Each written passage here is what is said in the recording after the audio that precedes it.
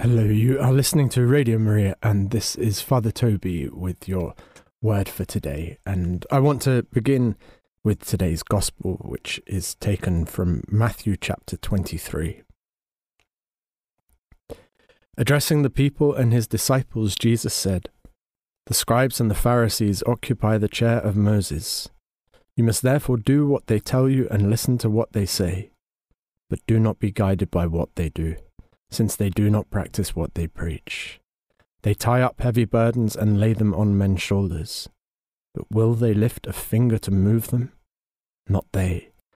Everything they do is done to attract attention, like wearing broader phylacteries and longer tassels, like wanting to take the place of honor at banquets and the front seats in the synagogues, being greeted obsequiously in the market squares, and having people call them rabbi. You, however, must not allow yourselves to be called rabbi, since you have only one master and you are all brothers. You must call no one on earth your father, since you have only one Father, and he is in heaven. Nor must you allow yourselves to be called teachers, for you have only one teacher, the Christ. The greatest among you must be your servant. Anyone who exalts himself will be humbled, and anyone who humbles himself will be exalted." Now, often an accusation levelled at Catholics is that we're unscriptural. Now, if we knew our scriptures a little bit better, we'd be able to say that we're not, both because we then know our scriptures better, but also because if we knew the scriptures better, we'd realise just how steeped in the scriptures most of our practices are, the Mass especially. We know more scripture than we think we do. Nonetheless, however well you know your scriptures, many people can find themselves stumped when they hear this passage we just heard today, and then are asked on why Catholics insist on calling priests father. In fact, I read of a Catholic priest in New Zealand a little while ago suggesting that this practice should be stopped. Now, a person might respond when challenged on this, well, how do you refer to your mother's husband? What do you call him? If a Catholic is wrong in calling his priest father, then anyone who refers to his own natural father as father is also in the wrong if we take what Jesus says today completely literally. Both those usages would be prohibited. And in fact, if we stopped calling anyone but God Father, then interestingly, the analogy by which we understand God as Father would be lost to us.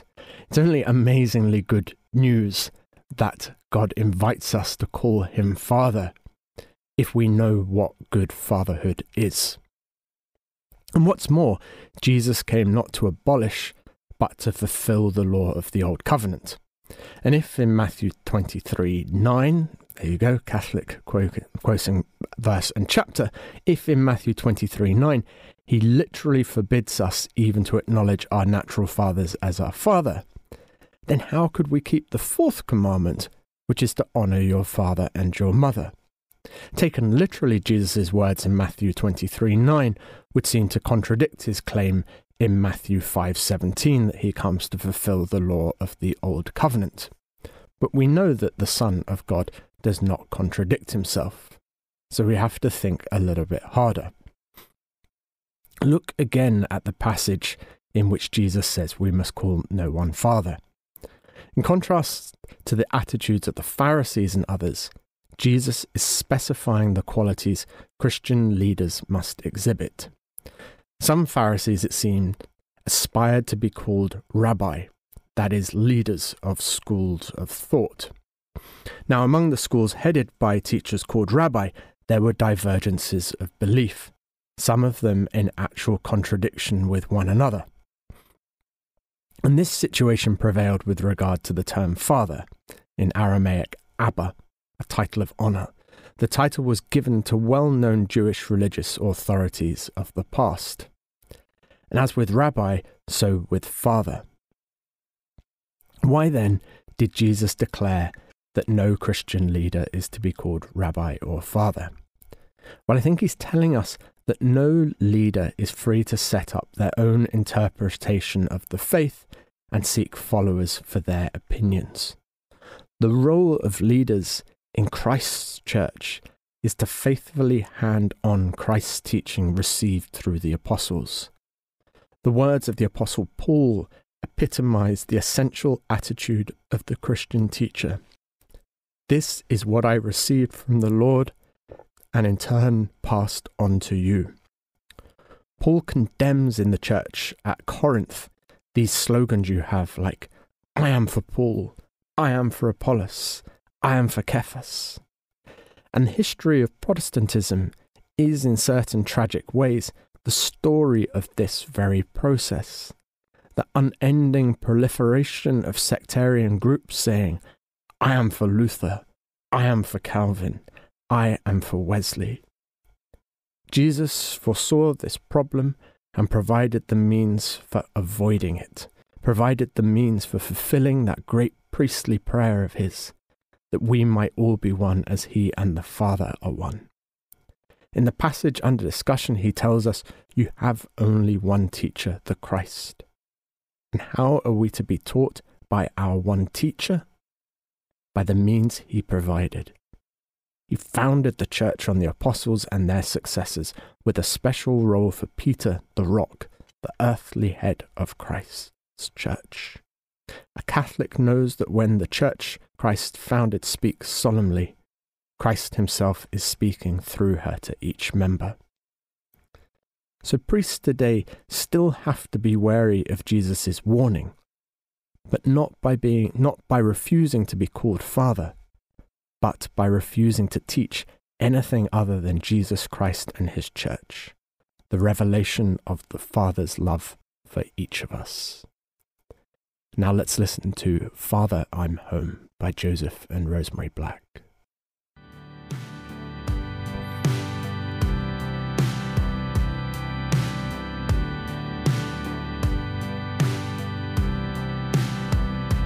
Let it be a joy for you to see me coming over the horizon. I've been lost, but still you welcome me. You give me back my portion. Father, I've come home to you. Father, I've come home to you. When I left you, I fell into sin. Now can I be your servant? But now I see you running up to me with a rope for my shoulders. Father, I've come home to you. Father, I've come home to you. Father, I've come home to you. Father, I've come home to you. For I have run for many 100 miles from the land where I became a slave. Now in your arms I'm reconciled, and I am never going back there. For I have run for many 100 miles from the land where I became a slave. Now in your arms I'm reconciled, and I am never going back there. No, I am never going back there. Father, I've come home to you. Father, I've come home to you. Oh, Father, I've come home to you. Oh, Father, I've come home to you. For I have run for many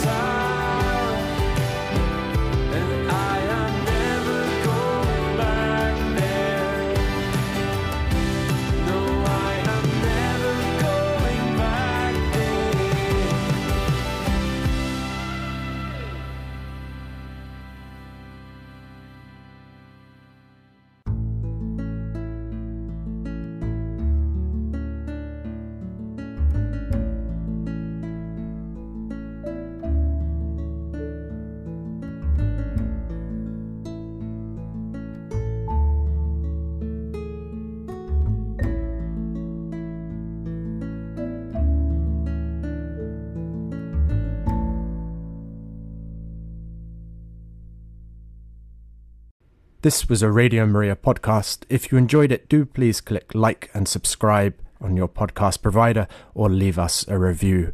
Every bit of feedback helps increase our visibility and allows us to reach more people with the message of Christ's saving truth.